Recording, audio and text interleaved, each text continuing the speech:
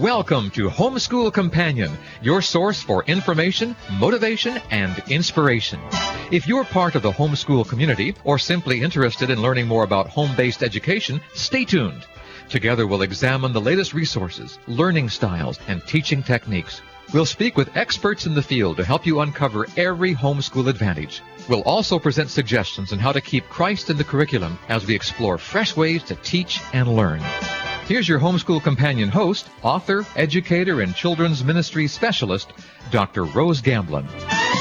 Welcome, welcome. I'm so glad you're here with us. You know, I've started going back to doing stories at the beginning of the program so that if Mom needs to get a cup of tea and sit back and relax a moment, she can do that. Or Dad, whoever's helping you with your studies. The title of our story is Ethel's Lonely Journey, and it's taken from Guide's Mystery Stories. So this is in her own words. I was 11 years old and walking along with my 13-year-old brother, Rolf. Our parents walked along the wagon too to keep an eye on the team, and the baby rode inside on a big feather pillow box. Rolf had stepped nearer to me and said, "Sis, didn't you hear Papa say that we were going to a godless country?" Yes, I had heard Papa say that there were no churches or kind pastors. What were we going to do, and why were we going to a place like that, a godless country? We rode for some time in the quiet, just rolling along. In those days, everybody was traveling to where they needed to go in covered wagons, and Dad had just purchased new land. The land claim we were moving to had been filed by another, but my father had bought the 160 acres from the first owner through an agency. At last we saw a clump of cottonwood and dark green cedars dotting the landscape. All along our trail there had been mesquite, its long dry pods filled with huge beans that rattled in our ears when the wind blew. But for the past hour or so there had been few mesquite, only the tall, rich prairie grass that covered rolling ground like a blanket. "Well, we'll have no hot supper tonight," Rolf said crossly. "We can't risk a prairie fire." At last we settled down for the evening. Dad couldn't build a fire, so we had bread and cheese. Just before he went to eat, Papa gave thanks for many things that I'd never dreamed that we had, and he asked for God's blessing, and he poured out more thankfulness. I wondered why he would pray if he was deliberately moving away from God. After we had eaten, a straw mattress and bedding were brought out, but Papa and Rolf always slept under the wagon. I slept in the crowded wagon with Mama and baby sister. Well, tonight Father didn't go right to bed. Instead, he seemed a little uneasy. "A strange sort of evening," he said. "A mighty strange sort." I began to get worried. I saw the horses were quite restless. In fact, even Dad said, "They sense something that we can't see beyond the ridge. You all stay here and I will go and look." We watched as Dad disappeared into the background. When Dad returned, he said, "There's a camp of some sort over there. It's very close." I saw what could be a tent, and of course there's horses, but it's too dark to make out much. The strangest thing was that I thought I could hear a voice calling. Maybe it was a coyote. "Oh, Papa, let's get in the wagon and drive on as fast as we can," Rolf said. "It could be the outlaws we heard about." Mother was thoughtful for a moment. "Did the cry sound like a human voice, dear?" "Well, I couldn't be sure," said Papa. "Maybe if someone's in trouble, it would be our responsibility to help him. Let's all go slowly over the ridge and take a closer look." As we reached the top of the rise, we were startled when our horses neighed messages to the horses in the strange encampment, and then we heard it. The faraway cry. Oh, if only it was daylight. Then we heard the voice again. It was human, and it was calling for help, though it sounded muffled. We all ran toward this stack of vertical poles. Papa flashed the lantern into the darkness of the deep hole. A voice cried out, filled with overwhelming thankfulness. "Oh, thank God someone has found me." In a few minutes, Dad and Rolf had the man out of the well. It had kind of collapsed when he was digging it. "God is here," the man exclaimed, "right in this lonely place. I doubted it for a time, down in the well with no way on earth to get out. I knew there was no need to call. There was nobody around. But God heard, and he turned your wagons my way." Well, I will tell you this, the name of the person who wrote this story, Ethel. She says, "Why had I ever forgotten the promise that Jesus gave his children? Lo, I am with you always, even unto the end of the world," Matthew 28:20. And may that be your verse and prayer today. Dear Jesus, I pray for each of our listeners. I pray that they can sense your love around them and that you care so much about them and what might seem insignificant to others, that you really care about it. Be with our young people and the anointing on their lives. All this I pray in thy holy name. Amen. Ta-da! Arts and crafts. Well, I don't know about you, but I, as a young person, loved to study about cowboys and Indians and Oregon Trail. And so I put in my Pinterest site, Oregon Trail Unit Study. It uses living books, hands-on STEAM activities, English language arts, history, fine gross motor skills, poetry, and folk tales. And the cool thing about it is that, of course, even though this one's rated for pre-K through second grade, there are some enrichment activities that go along with it. So if you are into whole family learning, this is a great thing to do. So be sure and go check out Oregon Trail Unit Studies. It's on my board that's Guide's Greatest Mystery Stories. Curriculum Corner. I thought maybe I'd do a series on different things that you learn playing games. Many families have adopted a game night, and some families want to know what kinds of learning is happening through these games because they use it as part of their homeschool journey. So let's start with Uno. After all, Uno says 1, so we'll start with a game that's number 1. With Uno, young children learn colors, they learn numbers, but probably one of the most important things they learn is how to lose or how to deal with negative emotions. It's so nice to be practicing how to deal with negative emotions when the stakes are not that high.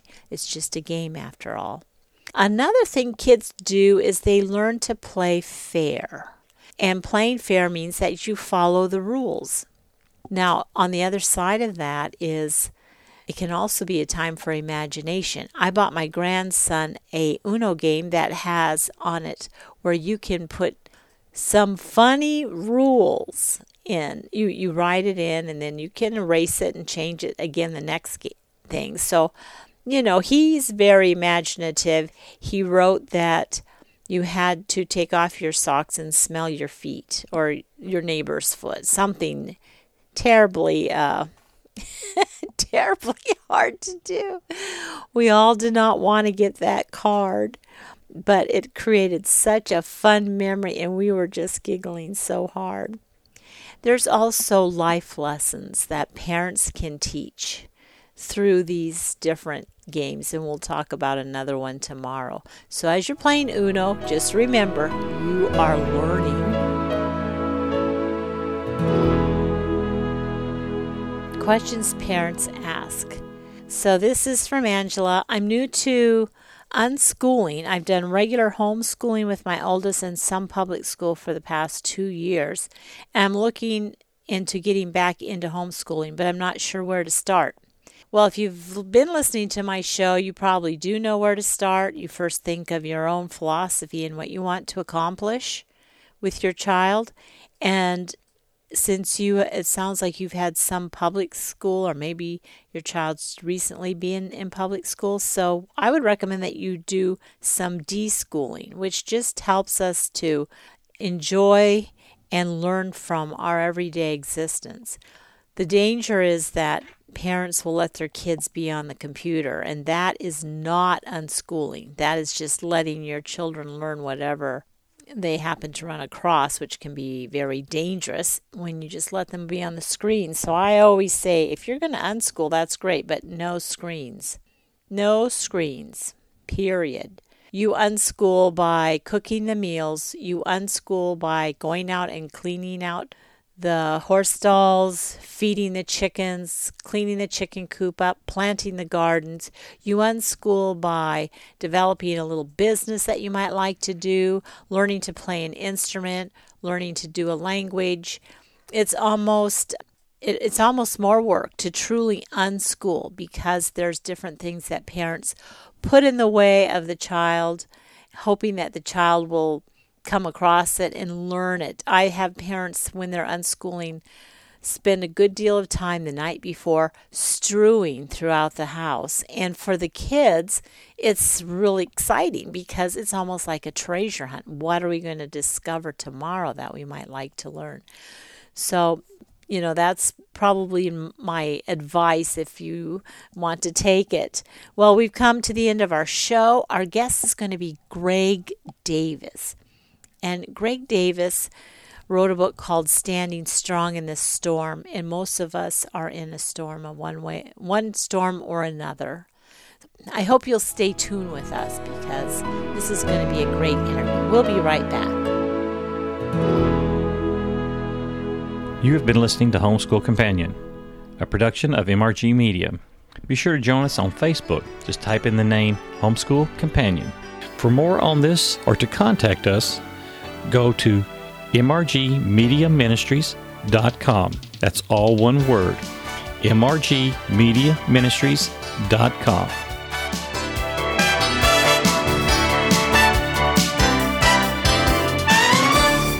I am here with Greg Davis. He's a pastor, a Bible teacher, and I'm holding in my hand this beautiful book called Standing Strong in the Storm. And folks, if you aren't currently in a storm, you have been in a storm, or you will be in a storm.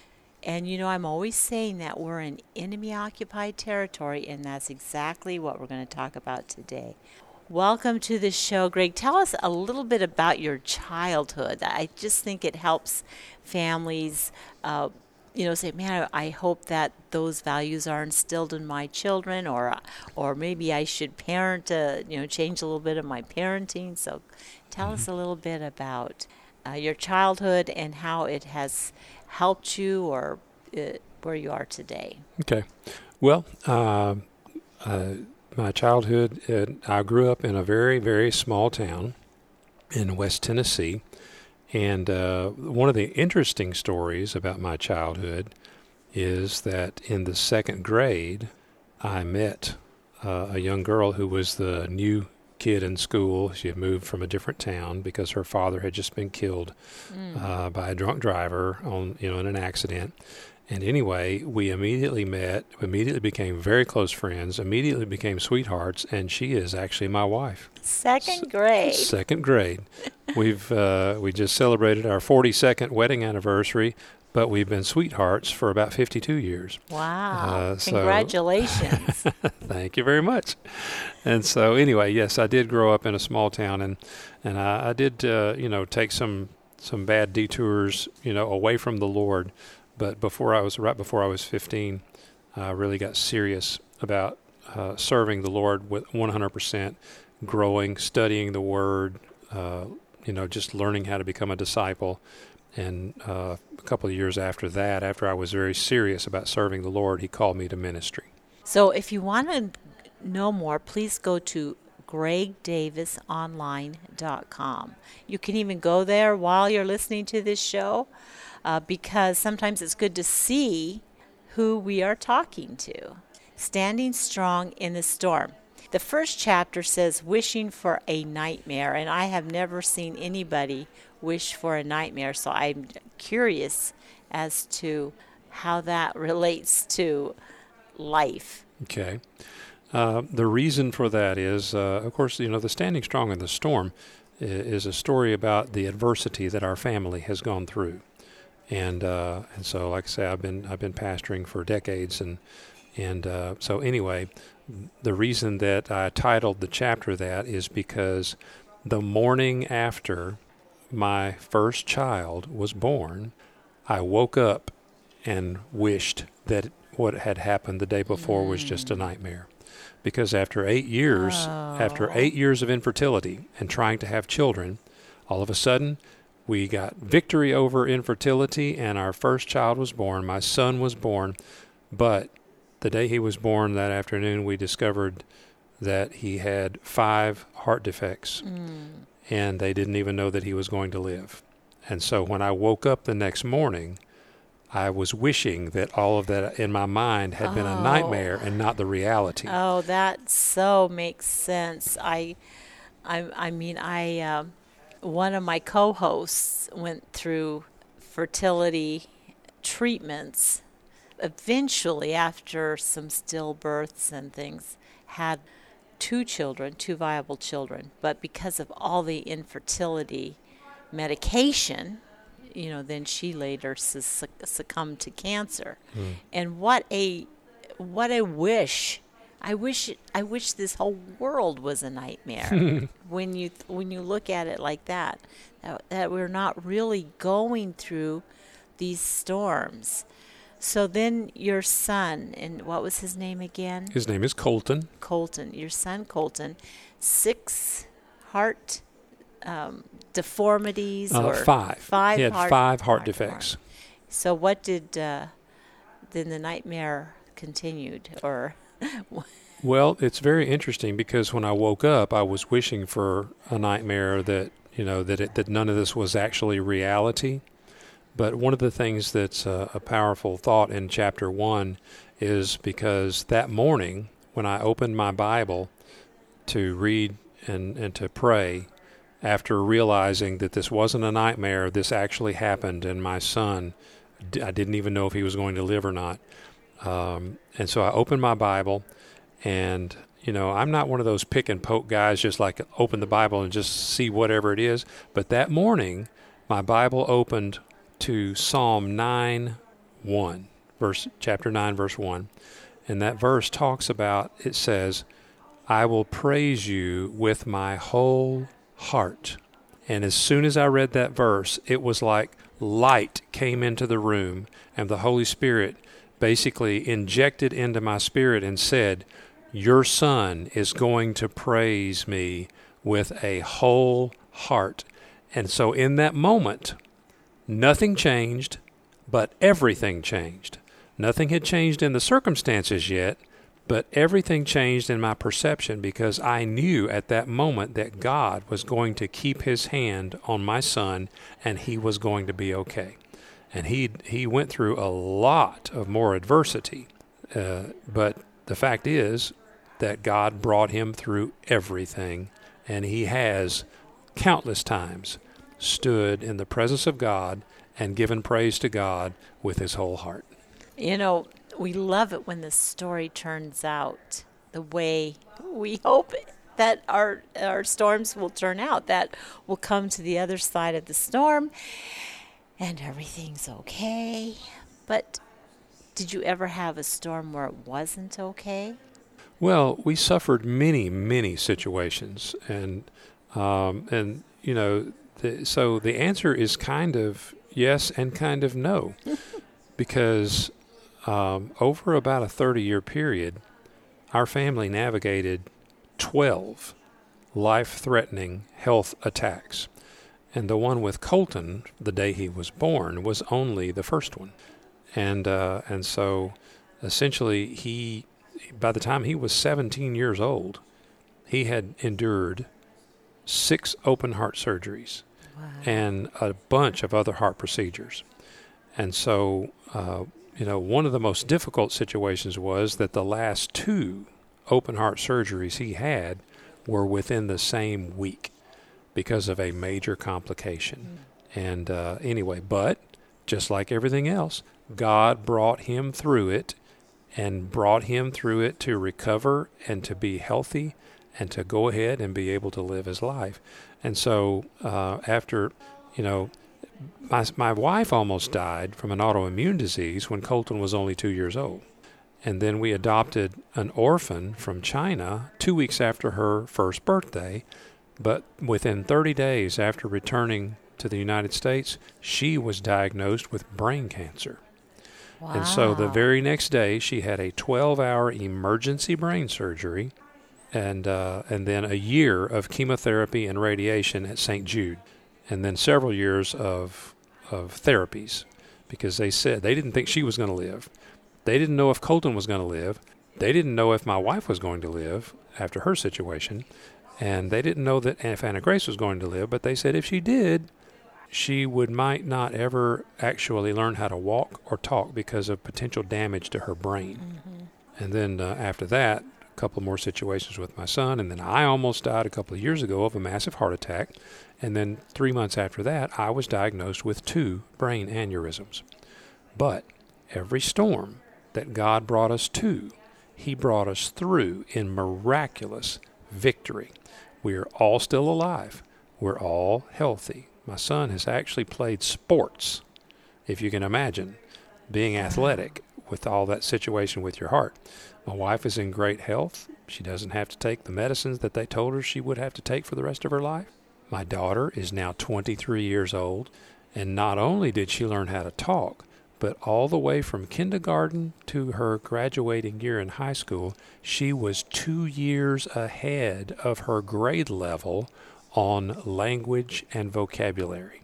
And so that is a miracle. It's all miracles. And she's now finished 3 years of college.